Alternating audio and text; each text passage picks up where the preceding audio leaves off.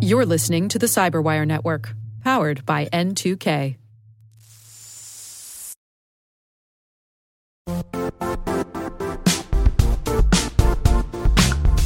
The IT world used to be simpler.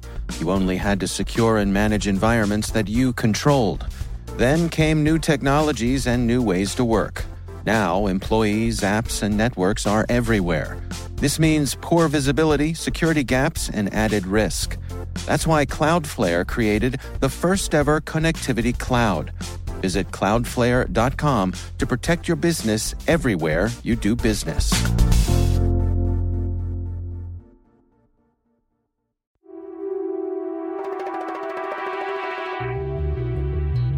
Hi, and welcome to Spycast, from the secret files of the International Spy Museum in Washington, D.C. I'm Dr. Vince Houghton, the museum's historian and curator.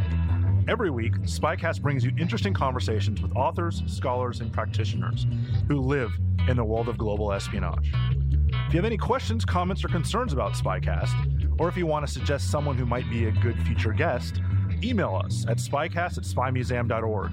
That's spycast@spymuseum.org. Also, if you like what you hear, and even if you don't, please take a minute and review us on iTunes or whatever platform you might be listening. We're always looking for ways to make Spycast better, and you can help. So we're joined today by Daniel Silva, who's the award-winning #1 New York Times bestselling author of The Unlikely Spy, The Mark of the Assassin, The Marching Season, The Kill Artist, The English Assassin, The Confessor, A Death in Vienna, Prince of Fire, The Messenger, The Secret Servant, Moscow Rules, The Defector, The Rembrandt Affair, Portrait of a Spy, The Fallen Angel, The English Girl, The Heist, The English Spy, The Black Widow, and House of Spies. His books are critically acclaimed bestsellers around the world and have been translated into more than 30 languages. His newest book is The Other Woman, which is out today, if you're listening to this podcast, the day we posted it. So welcome, and thank you for taking the time to talk to us here at Spycast. Thank you so much for having me. Very excited to be here. So you've done this now for quite some time. You're an incredibly successful author, but this is our first crack at you. This is our first chance to talk to you here at Spycast. So I do want to ask you some questions about your early life, as we do have a lot of listeners who are trying to figure out what they want to be when they grow up. And you kind of took an interesting, I don't know, interesting is the wrong word. You took a kind of a roundabout route to get to being a spy novelist, because you started off as a journalist, both in print and TV. But what made you want to kind of drop everything and start writing spy novels? I would take a slight issue with the characterization of roundabout. I think that journalism has been a path for many novelists. You could go to Hemingway and Graham Greene, a couple of my literary heroes. And I became a journalist because I wanted to be a novelist. It was my goal pretty early in life. It was definitely something that was on my radar during my college years. And I literally chose journalism because I thought it would be the best path for me to achieve my goal, which was becoming a novelist. I thought it would be good training in the art of storytelling, that it would provide me with good experiences that I could draw upon later. And that turned out to be the case. I was able to serve in the Middle East as a journalist. So I had a brief but very successful journalism career. But it was in service of a larger goal, and that was to one day become a novelist. What made you decide that now was the time? Like, was there a moment where you said, you know what, I think I've done what I needed to do in journalism, and now I can move on to writing that spy novel? Yeah, I think that I felt that I had reached an age that was appropriate. I was in my early 30s when I started work on my first manuscript. I had reached a point in my career where I was something of a television news executive, where I wasn't really writing on a daily basis, and I really felt the need to apply fingers to keyboard and compose. So I had a a spiritual need to write. I felt I was ready to write. And it was at that point when I was about 33, I guess, that I began work on my first manuscript. And that manuscript would eventually become known as The Unlikely Spy, and that would become my first novel. And this first novel was more historically based versus contemporary. Is that? It was a total historical novel. It was a World War II thriller. Is that easier to write when you're not trying to capture the kind of cultural, feelings of the day when you're looking at things historically? I don't know about easier. It was certainly fun. It was wonderful to go to a completely different place in my writing rather than the world in which I was living in. That was, Washington politics and policy 24/7. And so every morning from about 4:30 or 5 until 9 o'clock, I was in a completely different place. I was in wartime London and Berlin, and it was I have to say it was a lot of fun.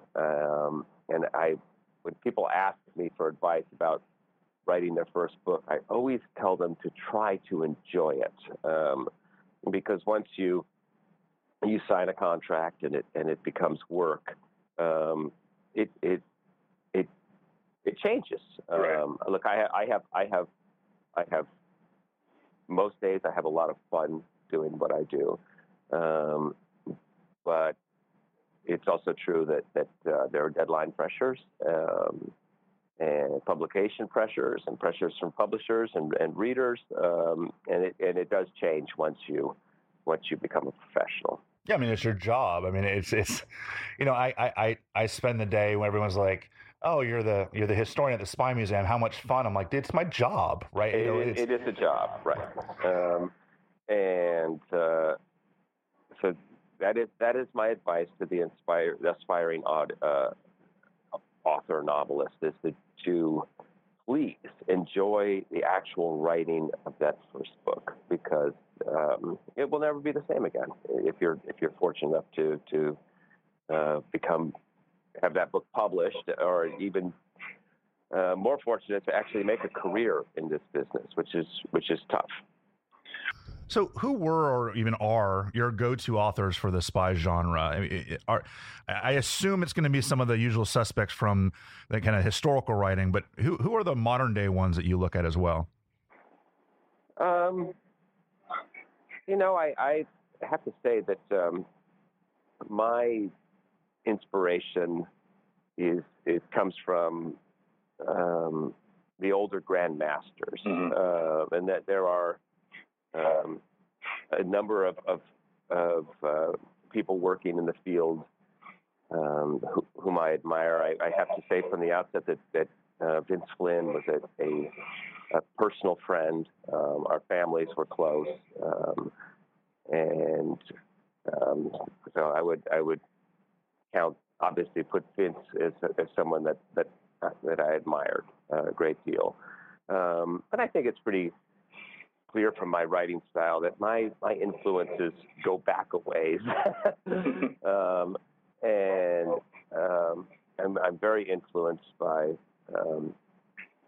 obviously, John Le Carré and Len Deighton and those types of writers. But Graham Greene is a tremendous influence. Eric Ambler, who I think kind of invented the modern spy novel, is a tremendous influence on me. And that said, most of my reading, when I read fiction, I am not and I think a lot of people are surprised to see this.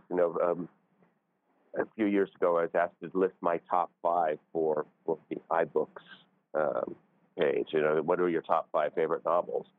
And only 2 of the 5 had anything to do with espionage and intrigue. I am my real. When I read, I really read literary fiction. Well, so does fiction or nonfiction help you the most? And maybe there's no yes or no answer to that, or maybe it's everything. Oh gosh, I mean, because of the kind of work I do and trying to stay contemporary and up to date on everything that's going on, I read a tremendous amount of nonfiction, obviously, and because I'm not a real ebook reader at all. In fact, I rarely buy a book, an ebook. I am buried in books at home. I am running out of space. I have a library with several thousand volumes in it, and I'm as I like to say to people, I'm either writing a book or I've got a book in my hand. I am fortunate enough to live a very literary and a reading life. It's just part of my life. Writing about intelligence can be tricky. I think we're a bit of a persnickety group, like I guess doctors and lawyers when they read books about that. We like to nitpick. So what kind of prep work do you find you have to do to make sure you try to get this right? You know what? I do as much as I can. I talk to as many people as I can, and then I promptly don't worry about it. That's a great philosophy. And so, I am not writing for a handful of professional intelligence officers. I mean, I have a large readership out there, and so I try to get the culture right. I try to get the basics of tradecraft and technology right, but my first and foremost responsibility is to tell a compelling story. And look, my character Gabriel Allon has two very distinct sides to his makeup. He is a Israeli intelligence officer, assassin, spy who worked as an art restorer as his cover job, and so the books have many of the books have had a very strong art component to them, which have given them a very unique cast, and I think that has made the books appeal to a reader who might not necessarily pick up a spy novel. Right. In fact, I know that for a fact that I have many readers who I'm the only quote unquote spy novel or novel of international intrigue. I'm the only person that they read in that genre, but they don't read other writers. And so I have always sort of felt that my books appeal to two types of reader. One is the dedicated reader of espionage novels, and then I have a whole other group of readers who came to the series for different reasons. I want to ask you about your protagonist in a second. Let me ask you one last process question, because your books are full of twists and turns. That's what makes them compelling, spy thrillers. And me, as someone who will almost certainly never write one, I just don't have it in me, I don't think. I wonder, are these planned out, or do you sometimes surprise yourself as you're going along, like, oh crap, that would be a cool way to go, without thinking about it beforehand? Right. I rarely have all of the twists and turns mapped out when I start writing. In fact, I oftentimes have none at all. I like to see about 8 to 10 chapters of a book that I can, write out in shorthand, and then I get to work. But I do not outline my books. I have found it. I've tried it a couple of times, and it's really just a complete waste of time for me. And I think that's true of a lot of sort of top-tier thriller writers. I know that Michael Connelly doesn't bother with an outline. I know that Lee Child doesn't bother with an outline. It's never been a valuable tool to me. So that's a long way of saying, no, I don't know all the twists and turns. Now, a couple of years ago, I wrote a book called The English Girl that had a very prominent twist in the novel. And without giving it away to our listeners, The English Girl was not so English. And I obviously knew what that twist was early.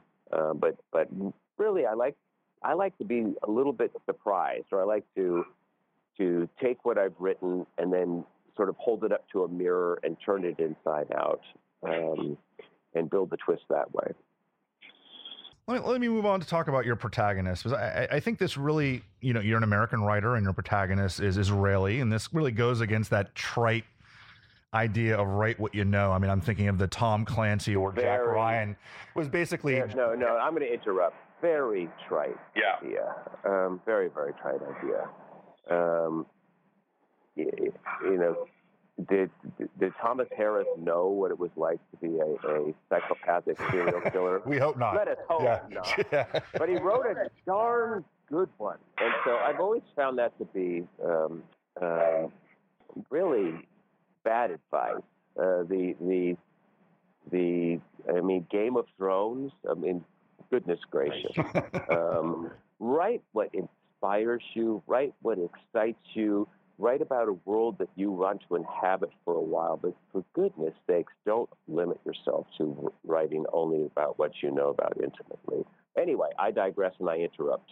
No, you basically answered the question. How much of you do you interject into Gabriel? Or is it a chance to play with a complete alter ego? No, I think that a writer, look, I've always found that subtext enters novels without the author's full participation, that it's sort of an unconscious process, that you unconsciously leave bits and pieces of yourself, not only in your main protagonist, but in other characters as well. And I think there's probably more to Gabriel. There's more of me in Gabriel than even I realize. There are certainly very obvious things about Gabriel and I, but there are some that are not so obvious about Gabriel and I. And I think the most important thing to remember about Gabriel Allon is that he was never intended to be a continuing character. And it must sound crazy, but when I first created him, he was supposed to appear in one book and one book only. And I actually had to be talked into writing the second Gabriel Allon, and I even had to be, when I submitted my proposal for what was the third Gabriel Allon book, which is a little bit of a minor classic called The Confessor. When I first conceived that novel, it was not a Gabriel Allon novel, and so here we are. 18 years later, 9 New York Times #1 bestsellers, and he was never intended to be a continuing character. Well, I think I grew up reading Jack Ryan novels, Tom Clancy, and he's interesting because his longevity allows Tom Clancy to make him evolve. Do you find that same luxury with Gabriel, or is it? He has obviously evolved. When I first created Gabriel Allon, he was sort of a figure out of Greek mythology. He was living outside Israel at the end of the earth in Cornwall, England. His family had been destroyed. He wanted nothing to do with his country and his service, and he had to be talked into accepting an assignment for Israeli intelligence. I never used the word Mossad in this series. I refer to them as the Office, which is how they refer to themselves conversationally. And so over that, I have written the books chronologically. They've gone in a straight line. They've been roughly in sync with the world as it is. And so Gabriel Allon has gone from that man who was, roughly in his mid to late 40s at that point. He's now the chief of Israeli intelligence. So he's on a Ryan-like trajectory. I'm not sure he'll ever be the prime minister or president of Israel, but I wouldn't rule it out. I think the juxtaposition of Gabriel with Uzi is interesting. The action figure has been there from the beginning, and it's really this action figure. Sorry. He's been in the first novel. Uzi Navot was in the first novel. He and Gabriel were. He was very jealous and competitive of Gabriel, and that dynamic has been there from the very beginning. Uzi Navot is one of my absolute favorite characters. in the series. He's based loosely on someone I know, so I have a very clear vision of him when I write him. And I'm glad that you picked up on that. But anyway, I once again, I interrupted you. Please continue. No, I mean, you're saying exactly what I was getting at. I mean, the action figure versus the quote-unquote true spy. I mean, this has to be something that you're contemplating when thinking about your book plots, right? Counterterrorism or traditional espionage. That juxtaposition and that battle contemporarily is really the question that I think all novelists dealing in this genre have to think about. Like, is it a book about ISIS like some of your previous ones, or do you go back to the traditional espionage? That to me is kind of personified in the tension between these two characters. Well, I have, as I said, that the Gabriel Allon's character has allowed me to tackle all sorts of different subject matter. For 2 or 3 novels, his first novel was a straight counterterrorism novel set against the backdrop of Camp David in Oslo.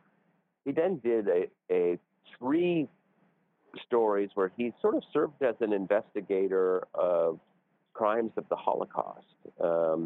And was wading through the unfinished business of the Holocaust, whether it was war criminals and money and art. He has battled the Russians on numerous occasions. He has battled the Iranians. He has searched for lost paintings, and so he has been able to. I have a broad canvas and a varied palette when I write about Gabriel Allon, and that's the true gift of the character. That's what he gives me as the novelist. I guess that whether it is a novel where he is trying to find a terrorist or prevent an attack or solve a mystery, all of the books have to have a certain amount of violence and suspense and intrigue. So, I mean, The Other Woman is a very traditional and very purposely so, sort of a traditional mole hunt, a little bit more of an espionage story.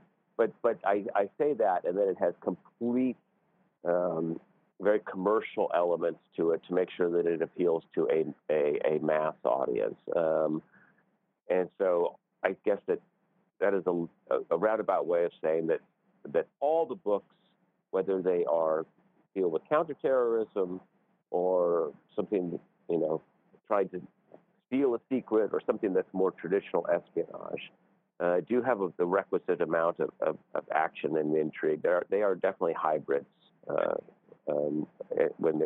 When they're finished.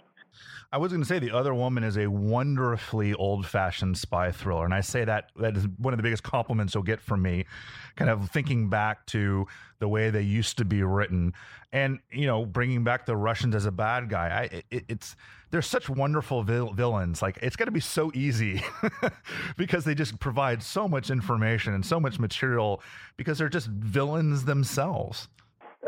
This is the 5th novel in which Gabriel has tangled with the Russians. I wrote my first Gabriel Allon /Russia novel was called Moscow Rules. And I don't have to explain the Moscow Rules to you, but I wrote that book. I guess it was I went to Russia to research it in the summer of 2006. It was published in 2007. And when I wrote that book, in Russia, we were on fairly friendly terms still with the Russians. And there was a lot of hope in the West that Russia was going to go in a different path. And the time that I spent in Russia talking to journalists and dissidents and getting a sense of the place under Putin left me with a very different impression of what our future was going to be with Russia. And I wrote a very negative portrait of Russia in that novel. A lot of people sort of disagreed with it, and it turns out that I was correct. And so this is actually my my fifth bite of the apple, at least Gabriel's. So he has a long history with the Russians, very long, violent history with the Russians.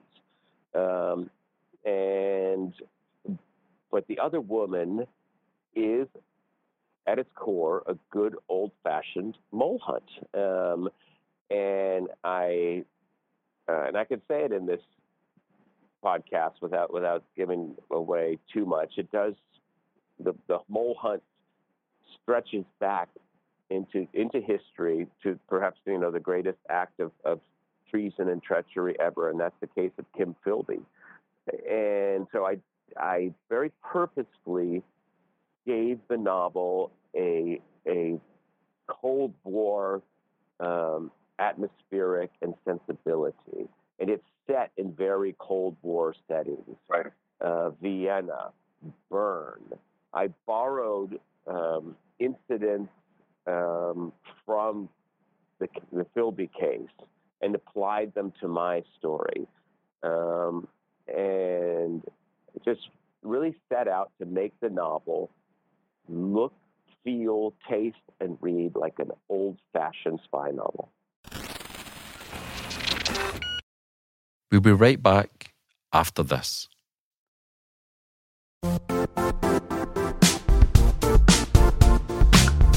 And now, a word from our sponsor, Zscaler, the leader in cloud security. Cyber attackers are using AI in creative ways to compromise users and breach organizations. In a security landscape where you must fight AI with AI, the best AI protection comes from having the best data. Zscaler has extended its Zero Trust architecture with powerful AI engines that are trained and tuned by 500 trillion daily signals. Learn more about Zscaler Zero Trust Plus AI to prevent ransomware and AI attacks. Experience your world secured. Visit zscaler.com/zerotrustai.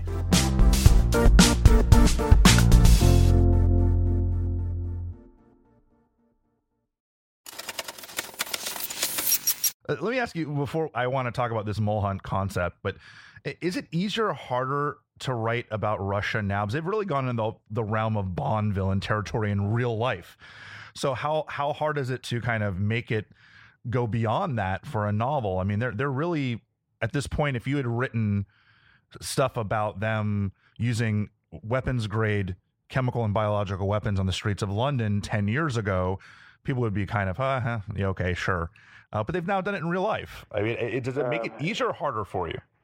I had no, you know what, I'm getting a little bit of feedback from the feed there. Look, I had no illusions about Russia. I knew that they were capable of this. If you go back to Litvinenko, they used polonium. Mm-hmm. They left a trail of radioactive material from Russia to the United Kingdom. They scattered it all over London. There was an indication right then and there that they were willing to do really reckless things. Right. But I must say that even I would not have written, I would not have been comfortable writing about the use of, in effect, a weapon of mass destruction on the soil of the United Kingdom. And I still don't think we've really wrapped our head around that. And I don't even think the British government, at least not publicly, yes, they took pretty stern steps, expelled a few people, but even I'm still mystified that there's not more public outrage over this. And now we've had actually an innocent British subject die in this attack, having been exposed to sort of secondary Novichok that was some sort of level of contamination that sickened this poor woman. It is unbelievable to see the lengths to which these guys will go.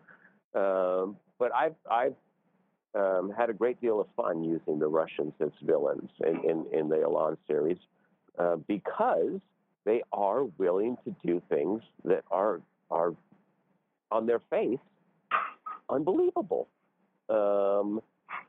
and they are good villains. And this novel sort of speaks to that. They are both have shown a propensity to be rather reckless in what they do, but they're also, and I wonder if your friends in the business would agree to this, we underestimate the SVR at our peril.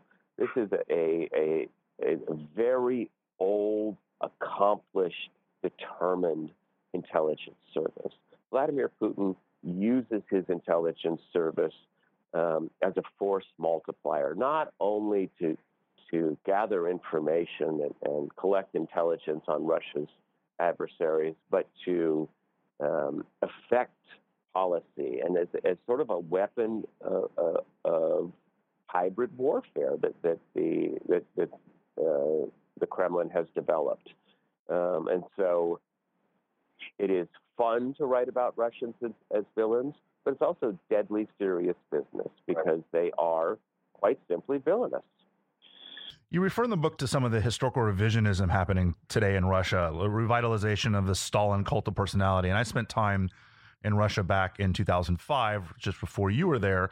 Is this something that you noticed when you visited? I mean, this seems to be something that people aren't realizing, that the kind of the Stalin period, which we historically look at as being horrendous, is now being seen with nostalgia by a lot of Russians. Absolutely. I mean, just a very basic little thing about that you could go into a Russian market or a Russian knick-knack stand and buy nesting dolls with Stalin's image on it, or T-shirts with Stalin's face on it. I mean, can you imagine if you went to Berlin and you could buy an Adolf Hitler T-shirt? Right. Stalin has had a resurgence under Putin. Putin has definitely sort of used Stalin nostalgia to enhance his own appeal. This is something I wrote about at length, actually, in a book called The Defector, and it was actually sort of the spine of that novel, this bizarre rehabilitation of Stalin, and Putin sort of borrowing from Stalin to enhance his own power. And unfortunately, it's part of a global trend right now. I mean, the strongman is on the rise, and if we sort of look across the globe right now and look at some of the basic indicators, democracy is in retreat. We have a neo-czar in Putin. We have a neo-emperor in Xi in China. We have a neo-sultan in Turkey. And so I think that I had occasion to reread George Kennan's long telegram and his Article X, which is sort of the basis of the policy of containment. And I think we really need to look at a new policy of containment when it comes to Putin. Donald Trump will have met with Vladimir Putin on the day before this interview is broadcast. We don't know the outcome of that meeting yet, but I think that we can expect that they will have a cordial meeting and that there will be pledges of cooperation. And I'm just not sure we should be looking to cooperate with Vladimir Putin. Right. Two previous presidents have tried, and they have been paid the price for that. Donald Trump is not the first American president who has tried for better relations with Vladimir Putin. George Bush looked into his eyes, got a sense of his soul, as he famously said. Hillary Clinton famously pushed that silly reset button. And those attempts to make nice to Vladimir Putin failed, and they failed for a very specific reason, and that is Vladimir Putin does not want to be a friend of the West. Vladimir Putin wants to confront the West. Vladimir Putin wants his old empire back, He wants to weaken NATO, destroy NATO, weaken the special relationship between the United States and Great Britain. And those are all the themes that I deal with in The Other Woman. Yeah, and you had mentioned the idea of a mole hunt in Philby. I think Philby is really an interesting, particularly juicy historical figure, not like a Aldrich Ames or a Bob Hansen or John Walker, because his motivation is ideological, which is so anachronistic today. You just don't see that very much unless it's someone running off to join ISIS.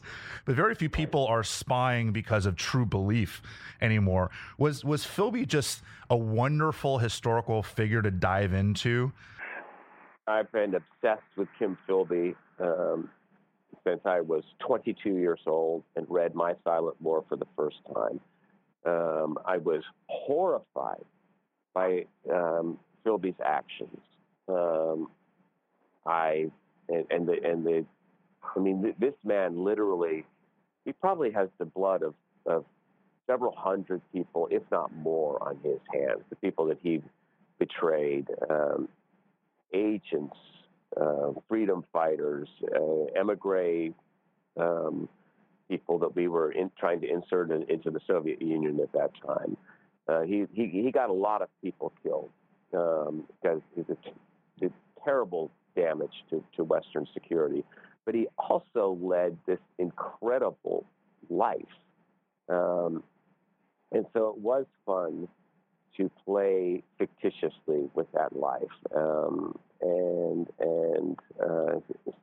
spin a story from some sort of gaps in that life, and that's what I did with The Other Woman. I've been intrigued with Kim Philby for a very long time, and this is a book that I wanted to write for a very long time, and I finally got around to it. You do a great job kind of giving the ins and outs of a mole hunt. How much did you look at some of the famous mole hunts from history to do research on how this would actually happen in real life? You know what? I really focused like a laser beam on Philby himself. And I had read about the Aldrich Ames case, obviously. I mean, another great mole hunt. So the basic mole hunt at its core starts with the premise that, we are losing assets or things are going wrong. Why are they going wrong? And you start looking at who had access to what information and when. It's a very complicated process. And so I borrowed the basics of the classic mole hunt. But where I really found my inspiration for this story is taking the Philby case itself and overlaying it on top of my story and pillaging it from beginning to end. And the inspiration for the beginning of the novel comes from the Philby case. In fact, there's a little tiny reference. You will see the name Volkov in the first chapter of the novel. Volkov was a KGB officer who was trying to defect to the West in the 1940s, and he was going to come out and tell MI6 that there was a mole within the service, that the KGB had planted a mole inside MI6. And Philby managed to get that man killed and thus protect himself. And he did it a couple of times, actually. He managed to head off defectors who could betray him. And that's sort of the inspiration for the story, drawing from Philby's life, applying it to my story, and thus giving the novel a very Cold War feel. When you're weaving fictional characters in the narrative of real life historical figures, how much of a dance is that? How much historical license do you allow yourself? I am very careful with the historical license that I allow myself. And if you look at the author's note, I told the reader precisely where I broke with what was history and what was fiction. And I don't want there to be any confusion the end of it. Some writers prefer to just sort of leave the reader at sea, if you will, and let him figure out where truth ends and fiction begins. But I feel an obligation to tell the reader what is absolute truth, or accepted as truth, and where the fiction begins. So let me wrap this up by asking you this question, because you delve into the not all that new attempts by the Russians and others to use the media to control the narrative. And so as a former journalist, is this one of the most interesting aspects of the rejuvenation of the Russians as kind of the big baddie today, is their use of media and social media and disinformation? Well, let's keep in mind that look, the KGB perfected this technique going all the way back to the 1920s and 30s, in the period of active measures, where they were reaching out and trying to destabilize and affect events beyond the borders of the Soviet Union. And disinformation campaigns were part of that playbook. And people always ask, are we in a new Cold War? Not yet, but I think we are the more analogous period is that period of the 1920s and 30s, where the Soviet Union was very young, and it was very aggressive in trying to affect events outside its borders, and trying to weaken its adversaries. And black propaganda and disinformation campaigns were part of that. The KGB has a long memory. It has been around longer than the CIA. They have a toolbox that they have in place. They've updated it, obviously, to account for new technology. But this is very old stuff, and they have shown, quite obviously, that they're very good at it. Well, the book is The Other Woman. I can honestly say that it was refreshing to kind of read a book that could have been written, if it wasn't for the modern day setting, could have been written, during the height of the Cold War, because it really is an old fashioned spy thriller. And again, people know that is a huge compliment coming from me. I really appreciated the time that you took today. All right. So Inside Baseball, I'll let you know, I'm not a big spy novel fan. I read them because I have to. And I was very, I figured I would read this out of obligation to the job and not enjoy it. But I can honestly say I put it down and I said, damn. That was a damn good book. And I even told people, I'm like, they're like, how was the Silva book? I'm like, you know what? I might have to go. Well, I have no time to do this. But I might have to go back and read the other ones at some point, because I really enjoyed this. I thought it was done in such a wonderful, old-fashioned way that really, really spoke to me. So I appreciate you writing this, and I congratulate you for putting this book together, because it's really worth reading. I really appreciate that. Thank you so much. Thank you so much, and have a great day. Okay, take care. Hi, everybody. It's Maria Varmazes here, your host over at T-Minus Space Daily, and sometimes a guest on Hacking Humans, too.